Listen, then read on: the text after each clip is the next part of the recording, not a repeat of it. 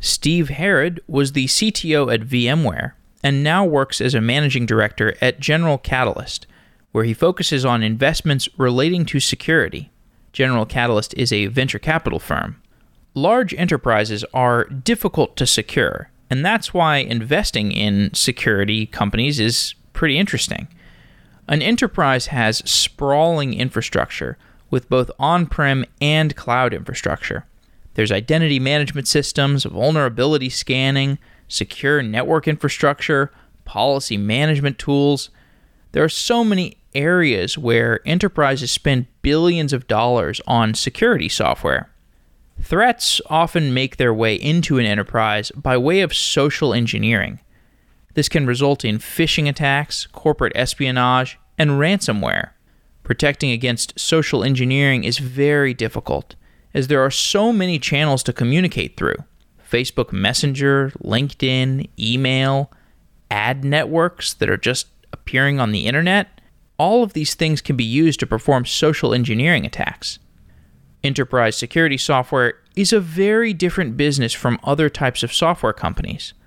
Unlike developer tools or cloud infrastructure, security software is usually not self-serve. Security solutions usually require a longer sales and integration process with a customer. Steve Herrod joins the show to talk about the enterprise security world and the go-to-market strategy for successful security companies, as well as his perspective on what makes for a viable venture capital investment. Steve was a previous guest on the show, talking about his early experiences at VMware and his perspectives on the cloud and the edge, and today's show is a great adjunct to our last episode. Before we get started, we have a few events coming up. We have a hackathon for my new company, Find Collabs, which is April 6th, and we have a meetup with Haseeb Qureshi on April 3rd. The hackathon is a virtual hackathon and an in-person hackathon. You can find out more by going to softwareengineeringdaily.com/hackathon or findcollabs.com/hackathon. That's an event where you can share your open source projects, you can share your art projects, your music projects, and find collaborators using Find Collabs. There's a first place prize of $4,000, second place prize of $1,000, and plenty of other prizes. It'll be a lot of fun. And the in-person event on April 6th is at App Academy. We'll have some food, we'll hang out, we'll hack on some projects together, and I hope to see you there. And our meetup, which is on April 3rd, will feature Haseeb Qureshi, who is a frequently requested guest on Software Engineering Daily. He's a good friend of mine. He's a savvy investor, cryptocurrency entrepreneur, and also a former poker player who I met back in the poker days. So we have some shared history, and it's going to be a lot of fun on April 3rd. You can find out about that event by going to softwareengineeringdaily.com/meetup. And I recommend signing up for both of these events quickly because space will probably run out. And I hope to see you there. Let's get on with today's episode.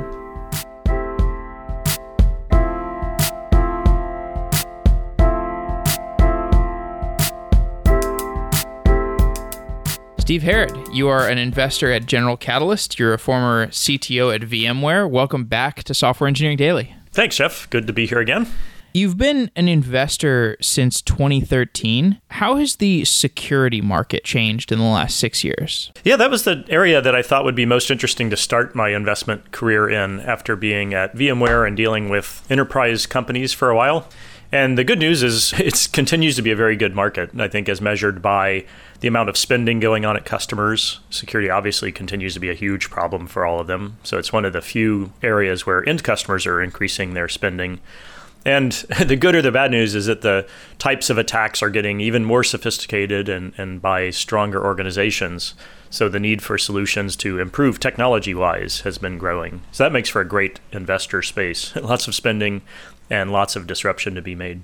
When you were at VMware, what were the biggest security concerns that you saw? Yeah, it's funny. At a top level, the same type of threat continues to be the number one threat, which is tricking people into doing something. And whether that's phishing or new forms of malware or the latest form of how you get an employee to open that attachment. They're coming in different forms now, but that continues to be the number one way that companies get infected. Someone will open something, ultimately granting their privileges to a bad third party, and then that third party can pretend that they're Jeff in a company and go off and do stuff under their name and get data and that sort of thing. So the same core problem has been there. It's just now we have new forms of channels for people to communicate over, a Slack or something like that, and far more sophisticated ways of personalizing a note that goes out to you to get you to do something. Are you seeing Slack phishing attacks? I think it's the beginning. I'm seeing the early signs of all of these other channels that we communicate over, whether it's something like Slack or text messaging or even documents and collaborative documents is something we all spend time on now, whether it's like a Google Doc or a O365 doc. People are able to collaborate in those and cause some malware to be distributed through those as well. Yeah, I got an unsolicited LinkedIn message this morning from somebody sending me a PDF and talking about investment-related subjects. Like, here's the investment document. I'm like, what? So I definitely did not click on the PDF, but PDFs are, in particular, I'm seeing a growing amount of malware being distributed through them. It's kind of a whole programming language, PDF. And previously, for old school listeners, PostScript was a full programming language. And so you could embed a lot of nasty stuff in those. You were at RSA recently. What was the best anecdote about modern security that you heard there? What I've noticed is that on every single RSA, there's some different theme. And the theme comes in the form of both what types of attacks people are talking about on one side. And then there's definitely a thematic, what is the hot new technology that we should be looking forward to? And there's always optimism, like what is the one that will finally solve the security problem? And obviously they never solve everything, but they sort of move the bar forward. So this year, I think the notion was really focused on, I kind of saw it as trust no one. All the ways people are doing phishing attacks are getting more sophisticated. Insider threats are very big. So it's all this notion of like, whether it's machines or humans, it's getting even trickier to believe anyone, which is kind of sad. I guess it falls into the fake news world as well. So like, who do you trust being one thing? And then as a result, the type of solutions being discussed a lot are what are called zero trust architectures.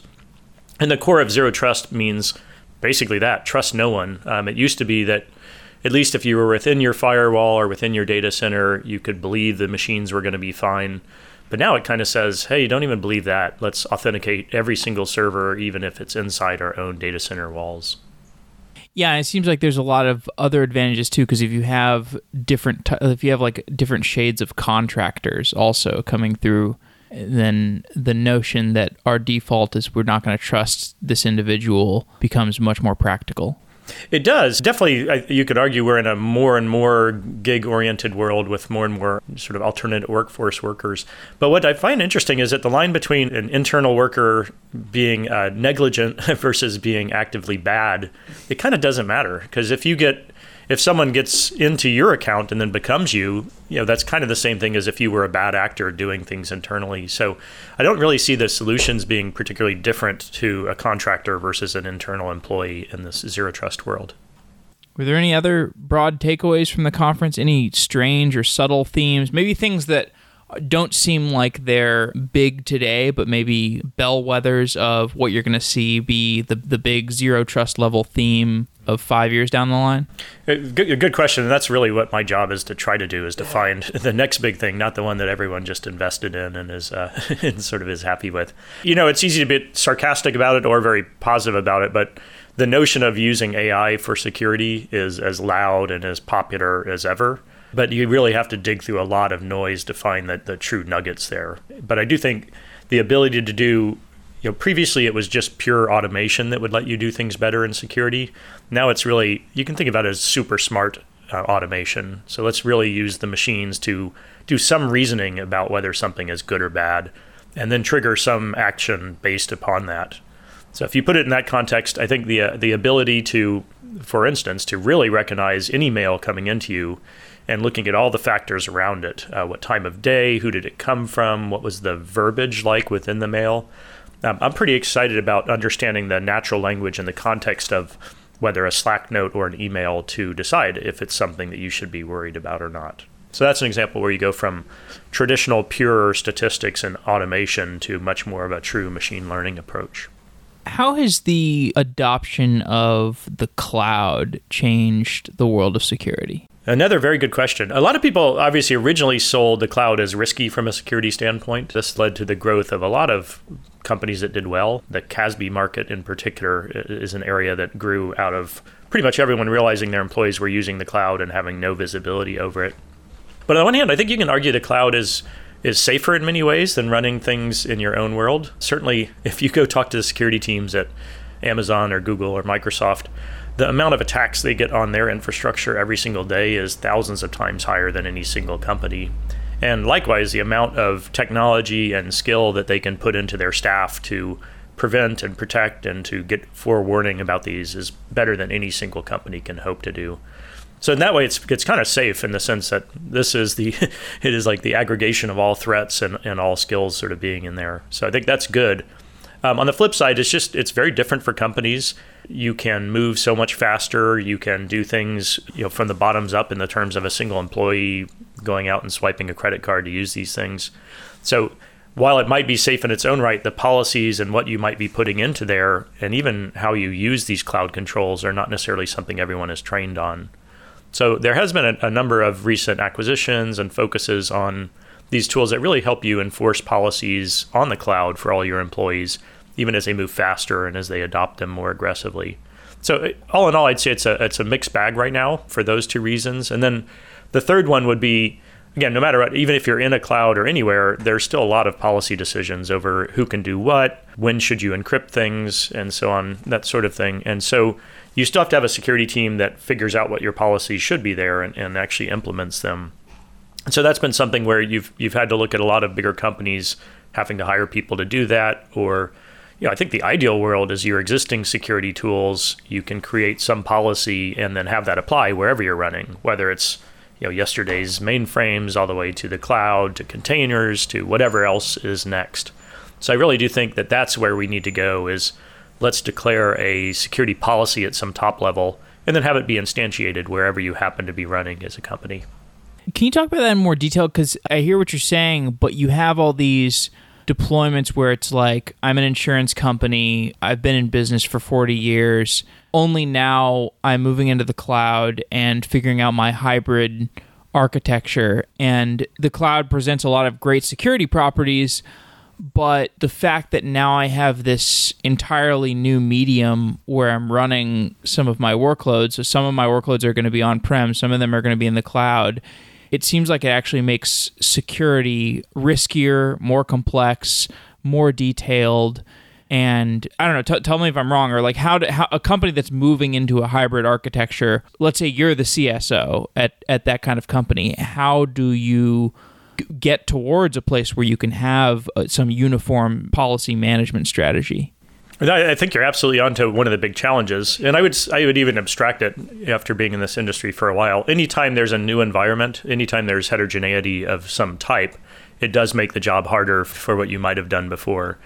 And so the way I typically have thought about first cloud adoption and now sort of secure cloud adoption, really like the older and the more regulated a company is, the far slower they're going to be in moving towards this. They have too many entrenched processes. They have, with regulation, they've figured out how to do something, at least according to the regulators. So when I see the more traditional or mainline companies that have these restrictions, like an insurance company, they typically end up carving out an entirely different team, and they pick one specific small project. And they kind of use this team to show the rest of the company what could be possible. And this follows a lot of the other things you cover, whether it's just we're going to be more agile or we're going to move to DevOps. They always get this sort of green team and they put people around it and try out something. And so in that world, I'd say the security is very bespoke to them. It's like very much focused on that one project. And so I think this is one of the huge opportunities is startups that can now come in and bridge from how you are doing something to where you go forward. And I'm seeing some early companies do this. They might do this through orchestration processes, like let's create the if this then that type of scripts that allow you to push things out across the environments. It certainly is often the case that you have your sort of cloud specialist that's now on your security staff, and they're in charge of manually, applying the process there. And then certainly I'm both my own companies and seeing others that are really trying to have that message now too, and really have the products where you can declare things once and then have them work multiple places. It's very hard, and it takes a lot of plugins and all of that. But I do think that's where security has to go. And again, if you go back in time, this is kind of where every management tool company goes. They sort of start best of breed for one environment, and then over time they add more and more environments into it. And it's that heterogeneity that ends up making them really popular for the much larger companies.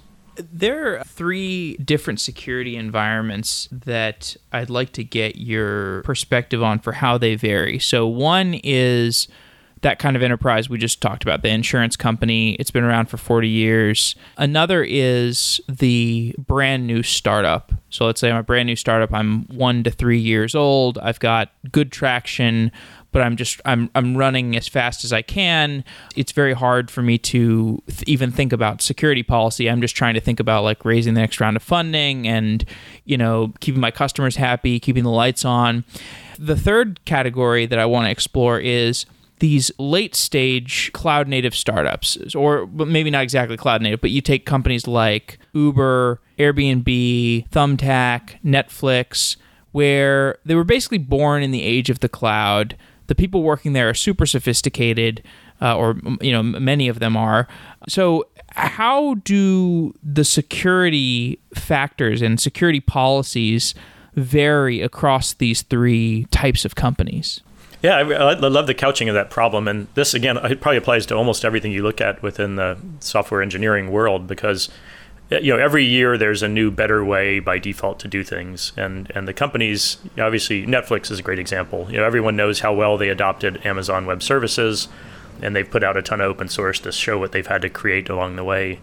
But you see all these companies now that are at, I don't know, call them preteens or something. I'm not sure where they live overall.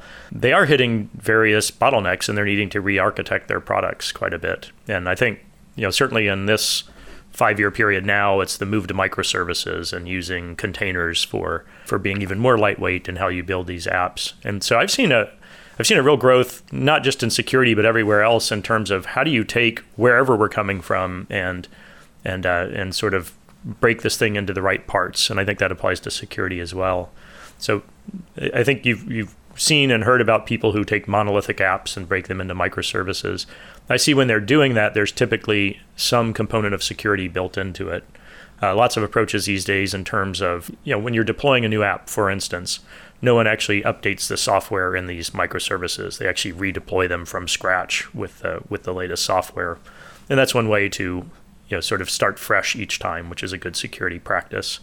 Oftentimes you're seeing now in the zero trust world this notion of identity associated with each of these microservices, and that's being built in from the start, where there's encrypted and protected communications between them. But forgetting the technology piece, you also see that it's kind of like Maslow's hierarchy of needs a little bit for software. Like when you're a first, second year software company, you just want people to use your software. And sure, it'd be great to be perfectly secure and all these other things, but no one cares if it's secure if they're not using the app. So you kind of have a shifting of the requirements there. And so I always see companies when they hit kind of what you said, maybe the 3-4 year mark. And it probably ties more importantly with when you're getting some more mainstream customers using your product. As a board member or as an engineering leader there, you absolutely know that your risk now is like, what if we get broken into, or what if the data leaks, as opposed to, what if the product doesn't work, or what if the user experience is terrible. So I would just say that both the need and the resources to do a proper job probably ramp as the company gets older. You always see it like year 2 or 3, or right before a significant launch, they do their first bug bounty program, as an example, or their first pen testing sort of thing. So I think it's typically working that way. I want to go deeper into the zero trust market, because you were talking about zero trust at RSA, and I can just imagine the football field of vendors that are offering various zero trust solutions. So as a venture capitalist, what are obviously this is like a trend, but many things are trends. You can't just say, okay, I invest money in the trend. what is the best way to place a bet on zero trust networking? That's a great question. The way I think about it is you need to know what's coming down the pipe and what is the problem area, 3 years ahead of when it's actually there. And what I see a lot of these big awareness campaigns oftentimes are driven by the analysts who declare, this is what your architecture should be, or this should be your priority for the year. If you aren't working on a 10x better solution for that, 2-3 years ago, you're not going to be ready for prime time when it comes out. So I think of most of these trends as official either doctrine or marketing or things that are going on. But why it matters so much to these startups, one is, at RSA, I think there are 800 startups there. And if you imagine poor CISOs who are trying to choose what products to use, they're in nonstop POCs, proof of concepts, and they're really constantly trying to figure out who they should use. When they start to hear things like, oh, I should be worried about zero trust, and then they see the leader in zero trust is this, that really just narrows down the field that they have to look at. So I think it's super critical for really being a real product in that space just to get above the noise and to get to the priority list. But also, like from a pragmatic standpoint, the way these big companies often work is they will allocate some chunk of money for each initiative. So we're seeing right now a lot of companies have said for 2019, we are going to spend $50 million on zero trust. It's a really important initiative. And so if now I'm a company associated with and who's able to deliver on zero trust. Is that a realistic number? $50 million in a year on zero trust specifically? It is for a big company for sure. Like what's like a big company? Well, I'd say any of the Fortune 500 could easily spend that much. Now, what falls under that? This is where budget games often come in. There's certainly, you might have been doing something, and if you can now justify it as zero trust as an internal employee, that's one way, since the dawn of time, employees have gotten their projects funded. But I think there's a reality to it too. It is something you say, the analysts have spoken, this really is a critical part for me to get right. I have a big budget and I'm going to put a big chunk towards it. So the numbers are real. And again, why this matters for the startups, it's often easy to go in and say, I have this great solution that solves your problems. But if they're not pre-allocated saying, this is an important initiative for us, this notion of a startup mapping to budgets that have been created is something we deal with every single day. And it was something I wasn't super clear on how that worked until I was, sort of really deep into this. But going in and pitching a product that doesn't have explicit budget associated with it is so much harder than one that does. How would you vet a company? If a company came to you and said, we're a zero trust networking company, they lay out their go-to-market strategy. What's an appealing go-to-market strategy? Or the inverse question, what are the red flags you look for? Because the security market, for people who don't know, is, to my mind, it's quite different than some of the other software solution markets because there's no network effects. There's much less word of mouth. It's more like, do you have a really, really good sales team? Do you have a really, really good integrations team? Do you understand pricing really, really, really well? Can you empathize with these really big companies that have really big budgets to spend and really good reasons to be concerned? So in that way, it's very different than, some of the enterprise, prosumer, Slack, SaaS, Zen payroll kind of solutions. So I'm just trying to get inside your head as like, somebody that's assessing these companies that are coming through your door and saying, we're selling, for example, a zero trust solution. And you can look at these companies and sometimes be like, that's a great engineering solution, but you are not the team that's going to be able to sell into the enterprise. Yeah, and that is at least half of the job of a venture capital team is to do the diligence or to do the vetting or to understand which ones are the fit for what you're trying to accomplish. So this is everything. I would say, security has some real positives in terms of how you do diligence and how you choose which ones will be at least what you think could be the winners.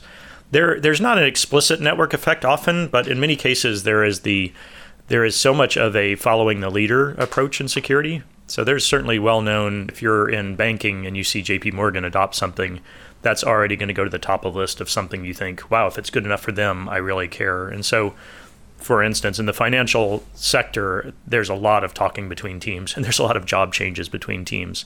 And so you do get a very nice networking effect following from that. I think the other thing, what I do all the time, and anyone who ever comes in to pitch an enterprise company to me, my first question is always explain how this is at least 10 times better than what they're using today. And for me, that's an important question because of all the noise and all the things going on. Being twice as good or 3 times as good just kind of doesn't matter. From a technology standpoint, it has to be a sizable jump forward. In security, it needs to be a sizable jump forward in either the types of things that it finds, how quickly it finds them, how convenient it is to employees as they're doing it, the price. Something has to be that much better. That's really how do you distinguish yourself from the others. In terms of domain-specific questions, Zero Trust, I'm probably a bit more technical than a lot of the venture folks, so I spend a lot of time understanding the area itself and some of the key customers, what they're talking about as their best solutions today. And so I do tend to go pretty deeply and say, okay, Zero Trust is about trust no one. It's about individual nodes within your data center being able to be compromised. How do you keep it from spreading? Explain how this does that. And so I'll definitely look for them to explain how they do it. And not just from a technical standpoint, but really if they're pitching a venture capitalist, it should be the same as how they pitch employees to get them to join the company, or how they pitch big customers to get them to take a risk on a smaller company. And so that storytelling behind why this satisfies the tenets of the space you're going after is really important. Is there any bet you've placed on a quote-unquote Zero Trust solution yet? One of my biggest bets is called Illumio, which is, it actually didn't start being called Zero Trust, but Illumio is a company that I've been in for about 5 years now, and they focus on what's called microsegmentation. Really means carving up your internal network so that only the pieces that are allowed to talk to one another can talk to one another. So when the company was started, the idea of trust no one was very much growing, and the notion of east-west traffic in a data center being something that's not protected by today's firewalls and something we should care about. So it would be east-west. That's like load balance traffic, or? East-west usually refers to servers talking to one another within a data center, and you typically call north-south is when they start talking outside the data center to customers. I don't know why it's north-south versus east-west, but it typically means inter-server communication as opposed to going through the public internet outbound to other folks. But anyway, the point was the notion that you shouldn't trust all these things speaking to one another internal to a data center, and realizing that traditional firewalls don't reach inside a data center. They typically form that perimeter around it. That's why we got going on the company. And it's been selling really well to a lot of these environments. And I would say only over the last 3 years has it been called Zero Trust. And Forrester came out with their Wave product, which is where they look at these, and lo and behold, we were at the top of that. And so we realized, okay, we are in the middle of this Zero Trust wave. And now that we're able to be well associated with that and legitimately delivering on it, the demand for the product has gone up substantially by people with budget for that this year. Are there good open source solutions around Zero Trust? That's a good way to phrase it. There's certainly a lot of interesting open source projects that are then turned into use in an open source solution. I'm trying to think off the cuff. I can't think of companies or open source projects that are explicitly Zero Trust. I'll give you a couple of examples, though. So one company, I'm involved with them as well, so I'm obviously biased, but there's a very popular network open source project called Bro.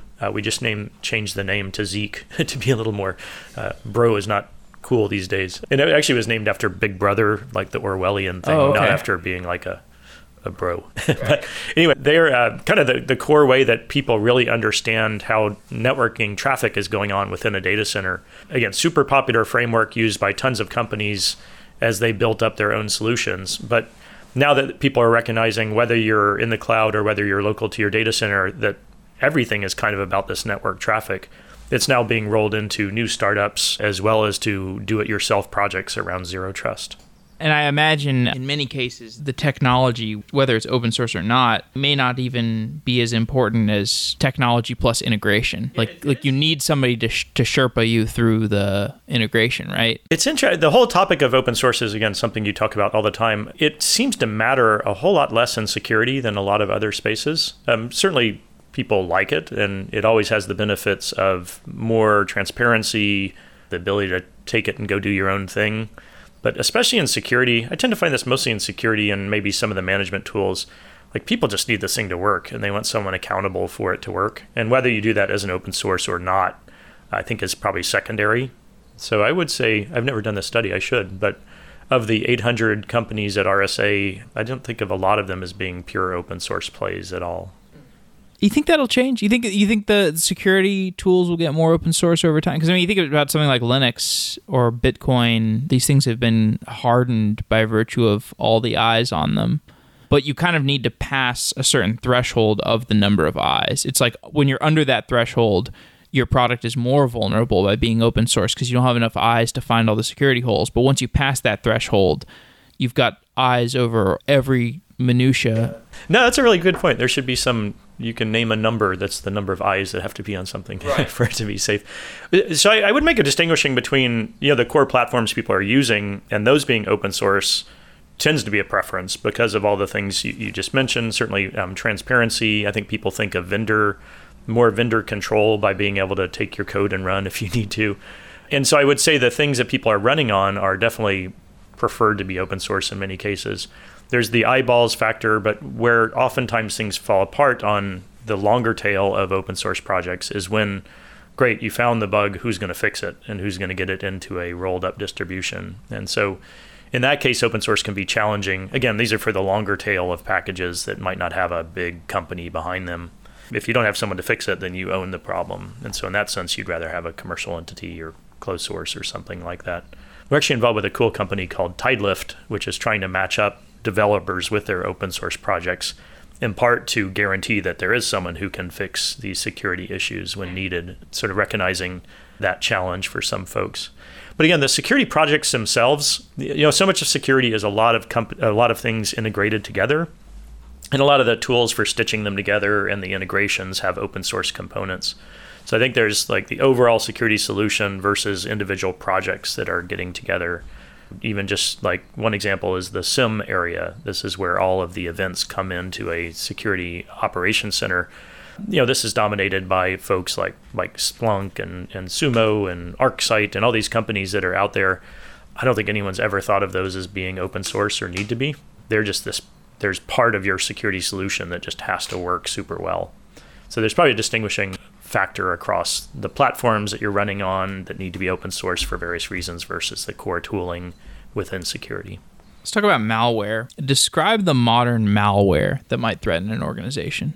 Boy, that's the best question right now. So malware is bad software, basically, something that comes in to cause malintent. I don't know if for those who've been around for a while, it used to be that Windows exe file that you would open up. People don't really talk about that much anymore. And the traditional virus checker sitting on your Windows desktop is sort of still matters, but it's not really the dominant factor.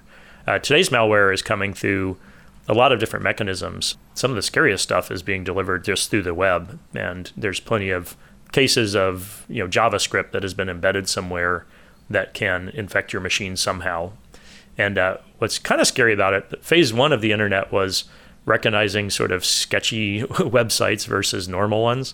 And so a lot of companies were built up categorizing websites into known dangerous or like unknown or good. And so you could kind of choose where you go or not. You kind of know not to click on some things that look like skull and crossbones on them or something. But what's been interesting as of the last 5 years is malware is being delivered through things like the ad networks. And you might trust CNN.com, but the ad network delivering you ads on CNN.com is coming from a totally different point. So there's all these different sites that are aggregated on that web page.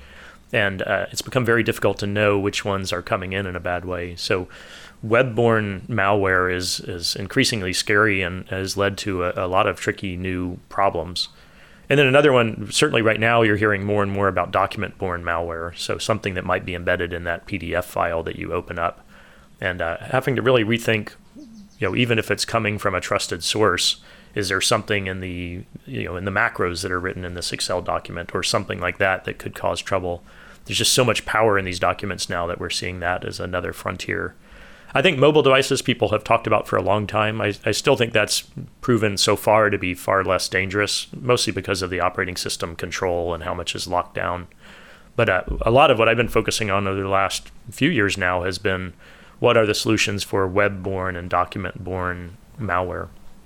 I'm surprised what you say about mobile devices. Like if I was running an enterprise and I had my employees using or looking at sensitive documents on their phone, which everybody does, and my employees are installing flashlight apps on their phone. Don't I have cause to be concerned, or are the operating systems like Android, for example? iOS is obviously a more secure story, but if they're using Android phones, I mean, don't I have cause for concern? Certainly you could, and there's definitely a lot of examples. In the cases of like the famous flashlight apps, more of the damage to date has been done. So I guess you could definitely call that malware. It was in a different context than what I was thinking of. But the damage of the flashlight app on almost all these cases has been a bunch of your location data or your own personal information on what all apps are running on your system, or maybe where you've been. That was being transmitted to the companies. And so that's really, I was putting that under the privacy breach standpoint, but it is a form of malware. Again, I do think there are certainly classes of problems here and people could be concerned by them, but I would just say in general, that has not been the battleground yet that I think some of the other areas have been. And it's largely because of I think everyone thinks of Apple as stronger on the security controls, but even on the Google side, the ability to take apps out of the Play Store if they haven't, if they've gone bad. And really the sandboxing that happens between apps is far stronger than it is in some of the traditional operating systems. So I think everyone over the last 10 years, the number of companies that have launched around being worried about various virus attacks of different sorts on the mobile has been large, but none of those have been particularly large compared to what's going on in the rest of the world. If I install really malicious malware somehow, either through clicking on a PDF or I'm surfing the web at a lunch break, and an ad in an ad network on CNN manages to infect my computer, what's the worst that can happen? These things can follow a lot of different mechanisms, and it's incredible programming that goes into these things, used for bad, but like the amount of technology there is so high. Yeah, I would say a traditional approach to malware might be, like for a very clever malware, might be somehow it gets onto your system. Typically what that means is there's some application or process that is now running on your system that has privileges of some kind. In the ideal world, this malware has become the most powerful user on your laptop or on your server. It's a super user of some sort. In the less powerful case, it is running as you, so it kind of has the same privileges to access files or to go places that you would have. So all of them find some way of being run on behalf of either the user or the super user of that system. And then once they are in that privilege, they have all sorts of mechanisms for evading capture. And it is a cloak and dagger game. Oftentimes they'll go quiet for months on end. Like they won't do anything. And on a certain date or after some certain time, they'll then wake up and they'll do bad stuff. Even the bad stuff that they do is cloaked in an amazing set of tricks that people have used over time. This process itself is not something that you can just see running, or if you are, it's going to look like something that's innocuous. If you're tracking is something downloading 50 gigabytes one night, that might be something to look for. Most of them are not that dumb. They'll trickle out little pieces of data at various times. Again, time to be evading capture. So it comes in all these different forms, but at the very core, it is usually about how do I infect this machine and get some privileges. It's absolutely about how do I then spread to other machines that this person might have access to. And then it becomes, once I'm in there, how do I get data of some sort back to mission headquarters, basically. We had a show recently about cryptojacking. Have you heard of this? Yes, I've seen quite a bit of cryptojacking. It's an interesting one in its own right, where I guess you covered. They basically encrypt some of your files and say, if you don't give me some Bitcoin, you don't get your files. Well, that's ransomware. But so cryptojacking, maybe that's also classified as cryptojacking. The cryptojacking that we did a show on, or at least the way I hadn't heard of this term before I talked to this guy, but it's basically like the JavaScript mining Bitcoin in your browser. Oh yeah, both. I think of both in the crypto hijacking world, but certainly two different ones. And that's a form rather than actually to put them in context. So in the case you're speaking to, definitely is one that we've seen a lot of, and it's particularly interesting in the cloud case where if it gets into your system, rather than sending data, like the value being the data, the value is being computation time that's charged to you. So in that case, it's like, I don't know if you ever use SETI at home or something like that, but It's a way to do computation and try to earn some Bitcoins. I think of the ransomware as another form of that, but this is a particularly prevalent use case that's hitting now where people are finding lots of stuff running on their behalf. Yeah. Have you seen any startups get slammed by ransomware, or is it just those big stories that you hear, like the hospitals and... Ransomware has been super popular in the sense of hitting big and small companies. It's just, the data matters a lot more typically in an older, bigger company. This is kind of an interesting side effect, but most of these data kidnappers essentially have had to write really great tutorials on how to buy Bitcoin, because if they're trying to get ransomed this way and people don't have it. So I actually thought that was kind of funny. Like, if you're ever looking at how to get started with Bitcoin, some of the best tutorials are coming there. But what's interesting for me, what I hadn't realized, I had a very large company doing data backup and data recovery.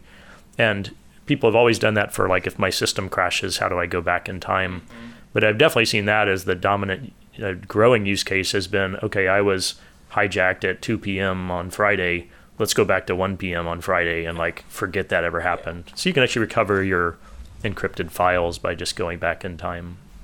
Yeah.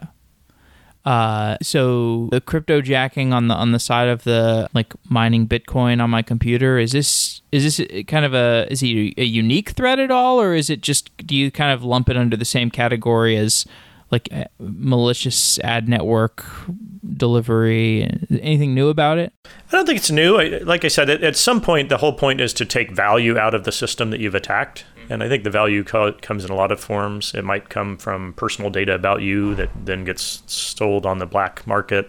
It might be some file it finds on your system, or it might be computation time that it just stole from you. So I think all those are a way of taking value out of something once it's been attacked. One of your investments, I was looking at this company, it was pretty interesting, Menlo Security. Explain what Menlo Security does to deal with malware. Yeah, this has been a really fun company for me too. This is my first Series A investment when I became an investor. And what they do is they provide a form of isolation for the web and for documents and for mail. And when you think about the big picture of security, I really think I think everyone thinks a big change has to happen. The traditional word of security has been, how do I detect some bad thing that's happening and then don't let it happen? So there's signatures and viruses, firewalls might do some little simulation or look for things. IDS systems are doing this. But if you really think about it, how well has this really worked for us? Certainly you take 95% or something of the known attacks from ever getting into your laptop or to your servers. But whenever there's a day zero attack, some new type of thing that it doesn't know about, it often fails at catching it. So I think a way to think about the security world changing is, let's do all that, but let's also really focus heavily on preventing damage from really spreading once it gets in. So that is a form of zero trust a little bit, but I wouldn't call it that. I just call it isolation. So Menlo Security, rather than run a web browser, entirely on your laptop, they've done this really cool approach to running part of the web browser in the cloud. And it's actually the part that touches the dangerous JavaScript that could be coming in.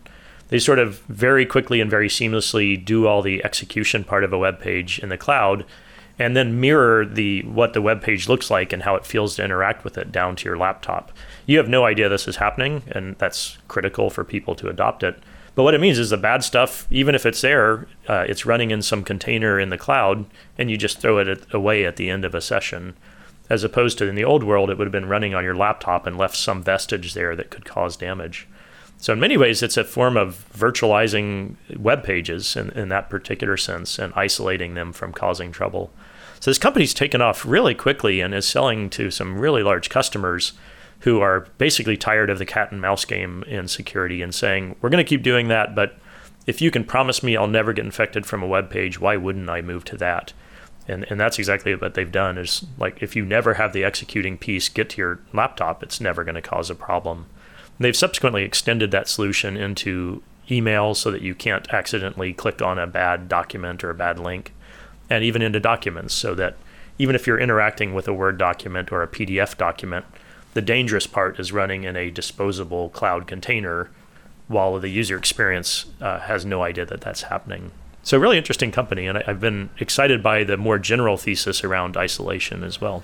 Yeah, I found it pretty clever too. Basically you render a web page virtually, and then you kind of deliver as I understand it, like just a shim of that web page to the actual user within the enterprise, so the user just sees kind of a virtualized browser where the functionality and the vulnerabilities are sandboxed. Am I understanding that correctly? No, that describes it very well. And I think there's two really important points to this. The first is that there's something in web browsers called the DOM, and the DOM it's the perfect layer to do this at, because a DOM is universal across browsers. And I learned this at VMware. If you can find the right layer to sort of virtualize and get in at, a lot of good things happen. What this means is basically every web page is going to work, and it's going to work to every type of browser because we've picked this DOM layer. Yeah. And so, as you said, kind of this shim approach is a good way to think about it. Like, had to say this from the start of the company, and we've had to focus on this. There's always this challenge between security and convenience to a user. And as they always say, like, the safest system is not connected to anything, but that's not realistic. So what we had to spend several years doing is certainly that core DOM virtualization piece is there. But if you still can't use all of your plugins and can't drag and drop and have some weird file upload, if anything looks different to a user, they're going to find a way around Menlo Security. And that's what we've done, I think, a really good job of, is making it seamless to the user while making sure it's protecting everybody. So when you look at that solution, the virtualized browser, to me, that seems like a great technological solution. It seems like something that could be copied. It could be re-implemented. So when you look at a company like Menlo Security and you're evaluating the technical solution, do you see a moat there, or does there even need to be a technological moat? Like, does the fact that if they get out ahead of the market, they can be, the person that sells to JP Morgan, and then the rest of the dominoes fall to other customers. Is that enough to get out ahead of the market? And it doesn't really matter if, some established security vendor with other go-to-market channels just copies their solution? Does it matter how replicable that solution is? That's something we talk about every single investment, is what is the protection, what is the moat, is sort of VC speak for how they're protected in this world. You always, if you didn't invest because some big company could replicate something, you'd never kind of do anything. So you always have to look at what is the unfair advantage for this firm. In the case of Menlo Security, we were working on the product for 2.5 years before anyone even heard about it. And in that time had hired a lot of the best engineers thinking around this. We actually licensed some key patent work from Berkeley. We actually created a lot of our own patents. You never say a company's protected because of their patents, but it's an important part of the process. But it's often about how do you accumulate the engineers and really go all in on this solution and think through all the problems to stay ahead of people. And then at that point, it certainly becomes your brand. Is a JP Morgan using you so that others might recognize that? You just have to continually stay ahead at that point. But early on, it's about the team, the technology approach. And in the case of a lot of companies, a lot of the existing firms out there can't afford to go all in on a solution like this. And they might have vested interests in the detection phase, or they're more interested in categorizing websites than just isolating all of them. So we continue to see that play out right now, where I think anyone who thinks about security for a while realizes isolation needs to be a bigger part of it. But they have other things going on, so they just can't be single-mindedly focused on it like we are at Menlo Security. You mentioned Berkeley there. So academic security research, most major computer science institutions have some academic security research. What's the life cycle like or how frequently are research endeavors productized? Does that happen on a regular basis? It does across pretty much every industry. I wouldn't say that security is more or less than any other. I personally worked on VMware with my advisor at Stanford before creating the company. It was an academically created firm. Yes, Mendel Rosenblum was the professor there. Oh, wow. So you worked with him as an undergrad? I was there as a grad student. He was my PhD advisor. Oh, that's cool. And his wife is the founder of VMware, Diane. But the point was, that was started as a very academic project, which is really meaningful to me. So I'll speak for a minute about it, and we can go off later. But one thing I really love about academia is that they have the time to step back and look at history, or look at everything going on before coming up with a theory and then going after it. And so I think you get really thoughtful projects that go into this. In terms of productizing it, especially for an enterprise market, that's not something that academics do particularly well. So you typically pair up the idea generation and the thoughtfulness around where this fits with people who are ruthless on schedules and quality and integrations with other tools, things that you just don't think about in universities. But I think it's a very potent combination to take those two and feed them together. And oftentimes what VCs do is we're meeting with professors at universities, seeing which students are graduating that have been working on some idea, and then pair them up with some very enterprise-focused people that have done the company side before. Does that happen to this day, or have the major companies cannibalized the research process? So it happens probably this week. It will happen. It's a very interesting world. Whenever you talk to professors at universities, certainly there's, especially around here, a lot of professors will take a sabbatical and themselves go do an interesting company for a year. That's been very interesting to watch. But it's the only place on earth where the workforce basically turns over every few years. And so the number of hot, sharp graduate students coming out of these popular labs is sort of endless. And so that leads to a really lot of good ideas coming out and a lot of company founders coming out. What are the security companies that have had the biggest investment outcomes across the industry? Like, what are the home run, legendary security company investments? There have been a lot. I think probably if you were to ask anyone today, they would say Palo Alto Networks looks like one of the biggest, and I can check their market cap exactly lately, but they started as a classic venture-oriented company, and now they're quite large and doing lots of acquisitions and have a big market cap. But you can kind of go through the history of security companies, and there have just been a large number going through. I think Check Point was probably one of the earlier ones that everyone talked to. And as you go forward now, Tanium, for instance, is one of the largest security companies, private security companies by market cap. And so I think just like any other part of the venture world, there's been, every few years, a very large multi-billion-dollar company gets created. I'd say what's a little different about security is that there's a surprising amount of consolidation and a surprising amount of M&A that goes on. So I don't have the data in front of me, but I believe more companies probably get consolidated into this market than they do in a lot of the other enterprise spaces. And it's partly because customers, as we were talking about, they're so busy and they have so many types of solutions they should be looking at. I think more so than other spaces, security, they'd love to have one or two vendors that can just give them a ton of the protection across all these spaces that they need. But because the types of protection needed have changed so much and get so broad, that kind of means you need to buy yet another new solution if you can't generate it yourself. And so versus a lot of other areas, I'd say there's not a lot of huge cyber-only companies that are out there. There's a lot of mid-sized ones that have done really well and continue to grow through acquisition.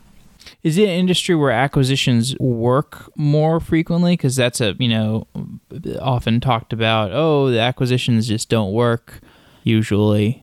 I think in this space it works better than most, and it's again if you start with the customer, they would love to have a fewer number of vendors where they can buy a lot of their stuff from, and so that's sort of phase one is like at least there's one vendor who can show me what I need to care about and that I can interact with one salesperson and do one contract.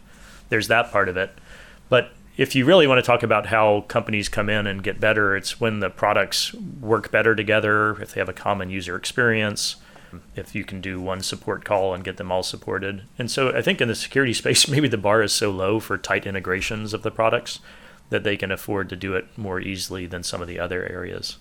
So those home runs that you mentioned, like Palo Alto Networks, any commonalities you can draw between them, like stuff about the founders or, their go-to-market strategy, or is it just totally hard to... It's funny, VCs are known for looking at a success and figuring out the pattern, usually a pattern of one or two. So everyone will attribute them to different things. And you hear some really funny theories on like great companies are founded by this or that. Yeah. But I think the way the path always works is that they have a killer team, and killer team typically means like a great technologist coupled with a enterprise team that is very well known, and they've done this before. So that's part of it. I think every wave of computing creates another set of really big companies. It's the company who ends up being the best at something. Maybe it's Zero Trust right now. And they use that wedge to get into all of the big accounts and to be very trusted. And then typically through M&A, they will add other things to their solution. Some of them have built them all themselves, but typically you'll see this really nice sharp wedge. They happen to be in the right place at the right time with a killer solution. And then it really expands from there to take on all the other stuff on people's minds. And then you see that pattern over and over. It's a matter of how do you catch the right company at the right time. Let's say you invest in a company, new portfolio company. They're trying to figure out their pricing strategy. What advice do you give them? Great question. That happens all the time. And typically what you'll do is go through a series. The way almost all these companies work is you try to find a few early friendly customers. And these customers are someone who has that problem or they've identified it, and they're willing to work with you pretty closely to make your solution satisfy their needs, to integrate the right way, to present reports the right way. So phase one of these companies is almost always about that, is finding some nice, warm customers early on.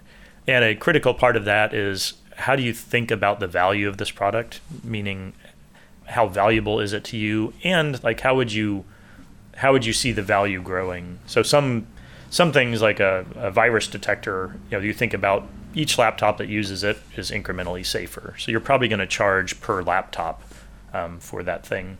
I think it might be, in the case of Splunk, they decided that the amount of data that you throw into the system is the unit of value that you're going to keep thinking about. And so they charge by how many gigabytes of data you have in there, and it grows and grows and grows. So it's trying to first understand how it scales on that front, where the value is. And then there's just a realistic thing too. If you want to get into companies and you have an enterprise sales model, meaning individual people who are going in and doing that more heavy-weighted type of sales, there has to be an amount of value ascribed to this product to even afford that. So if you can't make $100,000 to $200,000 from a company early on, a bigger company, then you don't have the right product or the right model. So we typically look at it sort of from the customer backwards, as well as what can this sales model afford. And you do it obviously in different orders depending on what's going on there. If you can't afford to have a product that goes in with an enterprise sale, there has to be a deep viral effect between these, where it needs to be loved by developers from the grounds up so that you can get into the companies. But this is a lot of what you spend time in, basically between a Series A and a Series B investment in venture capital speak. Have you met any companies that are trying to address security in the self-driving car space? There are a lot of companies pitching themselves as security for, I'd say at the top level, security for IoT is how they would put it, the Internet of Things, as this giant moniker refers to. Some of them pitch it generically, saying the Internet of Things has these different traits associated with it. We're going to provide you protection. Those are pretty almost always off the mark because it's such a generic statement. Then the smarter ones will say, we're going after utility grids, or we're going after autonomous vehicles, or we're going after whatever the next thing might be. But there are a large number of them out there, I will tell you that. They all have different approaches and they all have different thoughts. But in the negative case, there's a lot of companies that haven't ever dealt with cars before, and there's a problem that they think is there and they're trying to figure it out. My personal experience has been, whether it's in the security space or the next LiDAR or some other thing for cars, people who don't really understand that market are really surprised later on when they find out the margins that are required by car companies, the need for dual sourcing on almost everything. There are a lot of unique things about that market that would make a naive new company hit troubles when they go after it. So I do think it's something that will be important. Whether it's something a Silicon Valley startup can satisfy is TBD. What are the biggest vulnerabilities in the hardware supply chain? That certainly has gotten a lot of attention, hasn't it? It's also raised alerts on how to do reporting in some cases. Sure. Too. Oh, yeah. That was a tough one. Reporting, geopolitics. Well, it's certainly something I'd say, whether it's hardware or even software, where the software came from or the hardware came from. By the way, reporting, you're referring to the Bloomberg article. I am in that particular case. We don't know what happened there, do we? There's certainly plenty of rumors that have gone around. I wouldn't spread them because I would probably be causing even more problem. But certainly the idea of you can't say anything? Well, they'd all be rumors for real. But what's so weird about that article is, so it was this, for people who don't know, it's this article that was sort of about this, part problem in the supply chain with servers that were in Amazon data centers, in Apple data centers, and a bunch of places. Apple denied it. Amazon denied it. It was very strange because Bloomberg is usually quite on point with their reporting. And then what was super weird about it, and maybe I'm just like, maybe I didn't see it or I wasn't following close enough, but like it was, after a while, it was just silence, like no resolution, like no follow-up from Amazon or Apple or Bloomberg or anybody. Which is, am I describing it right? Like, no, you are. It's one of the weirder cases there. It also, I mean, from my perspective too, this is one of the geekiest things that's ever hit mainstream press. Right. So yeah. I was kind of excited by that. Good sign for us. Exactly. But I do think, I think from my perspective, folks like Amazon and Apple had proven to everyone that basically it's irrelevant and it's not a case for them. And so it kind of went away. That's sort of how I perceived it from the outside. Okay. They'd kind of done sufficient debunking. Okay, you don't see black helicopters. I don't. I'm not in that world as much. But what's cool, I mean, I think you can talk about journalism all the way through. The rush to scoop something and to get it out versus maybe the amount of diligence on sourcing of the data and confirming has been an age-old challenge, I think, for any type of press. And this is such a political time and sort of conflict with China and whatever else, I think made it even juicier to try to get this thing out as quickly as possible. There's probably some truth or some examples within there that are relevant, but not at the level that was exposed. And so there's, it's typically some kind of gray area that's in the middle. But on the positive note for security, I do think it raised even to the next level, the level of awareness over the supply chain dangers and attacks. And kind of coming full circle to where we started, this is a form, it's sort of the supply chain form of zero trust. It's kind of like trust no one, or at least find a way to verify that this chip didn't have weird stuff put into it. This firmware doesn't have some hacking code in it. It's a very serious issue. And I think I've personally been on the side of Apple as a supplier where they, the amount of diligence they go into understanding not just your technology and what you do, but your human rights, like everything about a supplier is so high that they've raised the bar on what you need to do there. And I think more and more companies will get to extreme certification of their supply chain. And if not directly, then it'll be through their, whoever their integration partner is or their distribution partners will be held to that level of accountability. And there's lots of tech solutions that are in there for this sort of supply chain checking, but I think the scrutiny will be raised everywhere based on this and things like this. Do you have a perspective on this Huawei thing, or can you give me any kind of uniquely Steve Herrod perspective on what's going on there, or are the optics just too unclear? I would say I've been involved with a number of government contracts over time too, and certainly, again, the level of scrutiny and worry about supply chain attacks is very high. I think it'd be impossible not to at least put this in the context of China-U.S. tensions and perhaps being part of the things at the bargaining table as you go through and do more of the trade agreements that we're doing right now. But I will say it's certainly the case that telecom gear or server gear or networking gear, if it is hijacked, then it certainly can cause all sorts of risk to whomever is using it. You may not be well versed in this, but do you have a sense for ways in which the Chinese tech ecosystem is misunderstood? Maybe I'm not as expert as a lot of people. I'll just say sort of the two things that we talk about quite a bit. I have a number of colleagues that are focused on the Chinese market a fair amount, and so at least through osmosis, I'm picking a lot of it.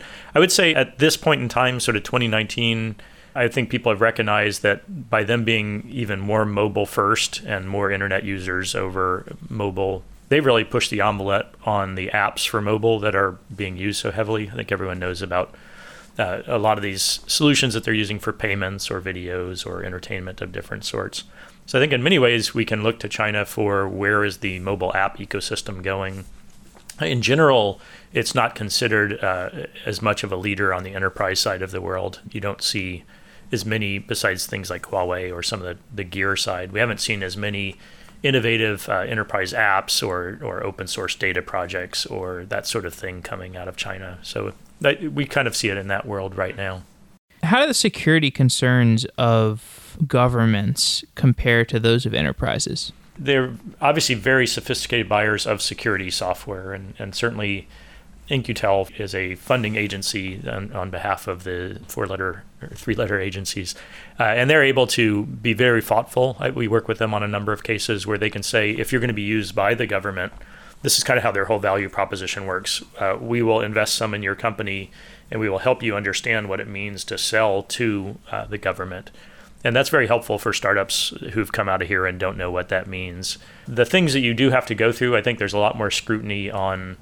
I mean, they have some very sophisticated users who can audit source code and who can really understand what you're doing and who will really exhaustively certify and test the software through a bunch of different mechanisms that are there.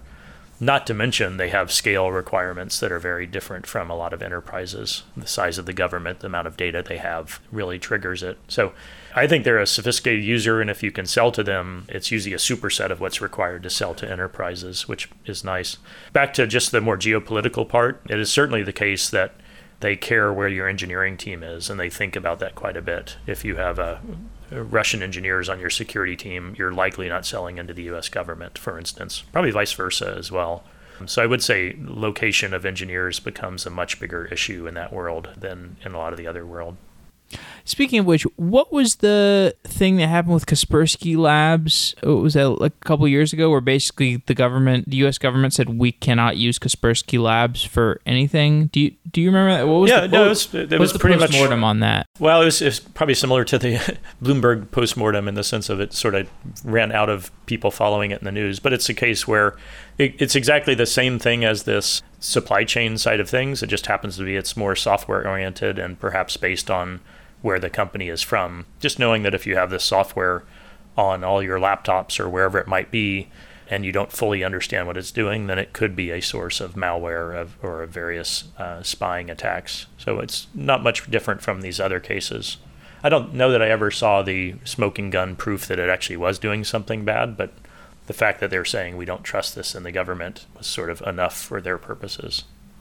Do you follow the geopolitical side of cybersecurity that much, or are you mostly focused on like business enterprise side, or is it all the same? You have to be aware of it. What's been particularly interesting over the last 10 years is that the number of attacks coming in, first of all, it was sort of individual hackers. Phase 2 was sort of maybe teams of hackers. Phase 3 was like organized crime, like pretty significant organizations. And phase 4 is definitely the nation state attacks. Right. And it's very well, it's been very well covered where these things are going on. But what's more, a lot of companies have to focus on what's going on, attacks worldwide, so that they can be smart about what to protect their customers from. I have one company that's job is to look at threats around the world, and you see the cool maps of like, well, they're not cool, but they're like, it's showing like right now North Korea is attacking Japan, and this is the type of attack they're doing. You would track that so that you could say, hey, this is a type of attack that might come to you, Mr. Bank customer in the US or London. So I think the ability for the teams to be attacking from anywhere in the world is certainly huge and very important. And the ability to get knowledge by watching what's happening around the world becomes very important as well. Now, there's a narrative that in China, there's a much more porous relationship between, the tech giants and the government. In the United States, it seems like, even like Snowden revelations aside, there is a pretty porous relationship between the tech giants and the United States. You have Amazon GovCloud, you have heavy lobbying efforts. I guess it's less of an open secret, or maybe it is less porous. But do you have a sense for broadly speaking, the level of intimacy between our tech giants and the U.S. government? I would say that one thing in the news a lot these days has been sort of the pushback of software engineers or the more liberally minded engineers that are at a lot of the tech giants as they get used for, perhaps as they're being considered for use in a military use. I think we've seen that a lot in Silicon Valley, right or wrong, we've seen that. But historically, it has been government funding, often for defense, that's led to so much of the big innovations. Obviously, the internet and many other cases like that. So I sense if I were to categorize it, I would say it's definitely less integrated as it is in some other countries or maybe in the China side of things. But I think there's certainly a tight tie between them. And I think, again, you often push the envelope with many government use cases that then can be used for a lot of other customers. So you're alluding to things like Dragonfly and Maven and maybe like Amazon Rekognition. I find some of these cases so strange. I might get criticized by the audience for this. I really want to do a show on, with one of these engineers that has criticized Maven or criticized Dragonfly, because some of these engineers come down so strongly, like they know what they're talking about. To me, both the cases Maven and Dragonfly seem very subtle, very subjective. On Maven, the help with, identification of humans by drone, there are plenty of ways that can be used to save lives that are completely, not going to kill people. Same thing with Dragonfly. If you give Chinese dissidents access to better searches that may be surveilled, is that strictly bad as a human rights technology? It's not clear to me. And the lack of subtlety with which these protesting engineers are approaching this issue is disappointing, right? Like, speaking as an engineer that is trying to bring a dialogue to some of these kinds of issues, it's like, grow up. Like, how did you get a job at Google if you don't have the subtlety to discuss these kinds of issues? Do you disagree with that? Or no, you should have the Software Engineering Daily political edition. I need to. My personal opinion on this is that these technology changes are coming and they will be used in some capacity. And I think if you can get involved with their adoption and put in the safeguards and understand the risks and the challenges and address those, that's far better than just closing your eyes and pretending this isn't happening. So I'm more of a fan of engaging, but being really smart about how you do so and trying to do what you believe is right within the context of openness and discussion and debate. Yeah. What's your biggest request for startups for people listening in the audience? That's a great question, but I guess I already leaked. Whenever I meet a company, I really want to understand why they're at least 10 times better than anyone else and not 2 times. So I think if you don't understand that or don't think about it, you might question, is this really the endeavor I want to take on? Like, think big and think bold, or go do the project under the bigger umbrella of some other company. That's probably where I end up passing the most, is when I don't see something as being much more than just an incremental change. I personally come from a far more technical background, so maybe different from a lot of VCs. I like to really go into the weeds pretty quickly and understand the tech team that's there and their chops and how they solve problems. It's kind of geeky maybe, but you should expect that from me if we meet. Preaching to the choir. How is General Catalyst changing as a fund? It's been fun to be here. I've been here 6 years now, and the fund it's grown, first of all, quite a bit in terms of how much money we are fortunate enough to have to invest. And that's been due to being involved with some really cool companies and having some good early results. But it's a lot of fun here. We're in New York and Boston and San Francisco and Palo Alto, where we are right now. And I think that's been really key for us. You can't really do early Series A startup investments. I don't think you can do it well unless you get to see the team every week, every couple of weeks, and hopefully adding value when you're seeing them. So I like all of our team being near where a lot of the founders are and really diving in deep. And that's great. It's really great to be here, and it's a fun time to be in venture too. There's just so many changes happening at all times. The fact that we get to meet interesting companies all day, every day it's such a pleasure. Steve Herrod, thanks for coming on the show. It's been great talking. This is fun. Thank you. We should do it again. Oh, yes, definitely. Wow.